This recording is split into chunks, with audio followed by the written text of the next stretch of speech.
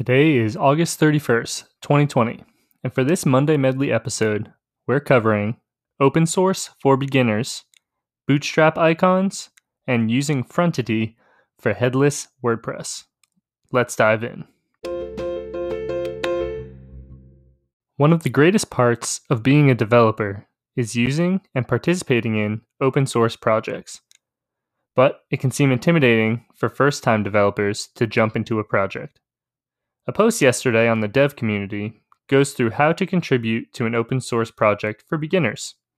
It outlines some basic skills you might need to get started and some initial ideas for how to contribute.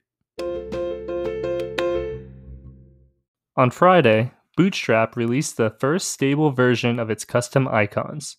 With over 1,100 icons in the initial release, you are bound to find the icon you are looking for. The icons are SVG based, which makes them very versatile in their utility. Read more about Bootstrap icons from the release notes and in the documentation.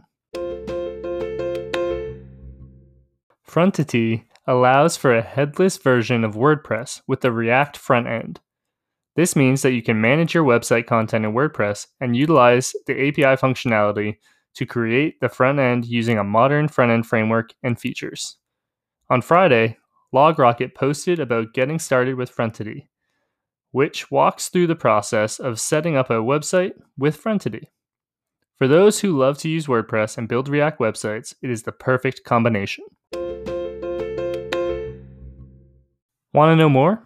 Head to fewdaily.com for more of today's topics and other front-end web content. If you like what you heard, be sure to rate, review, and subscribe on your platform of choice. That's all for today. Tune in tomorrow.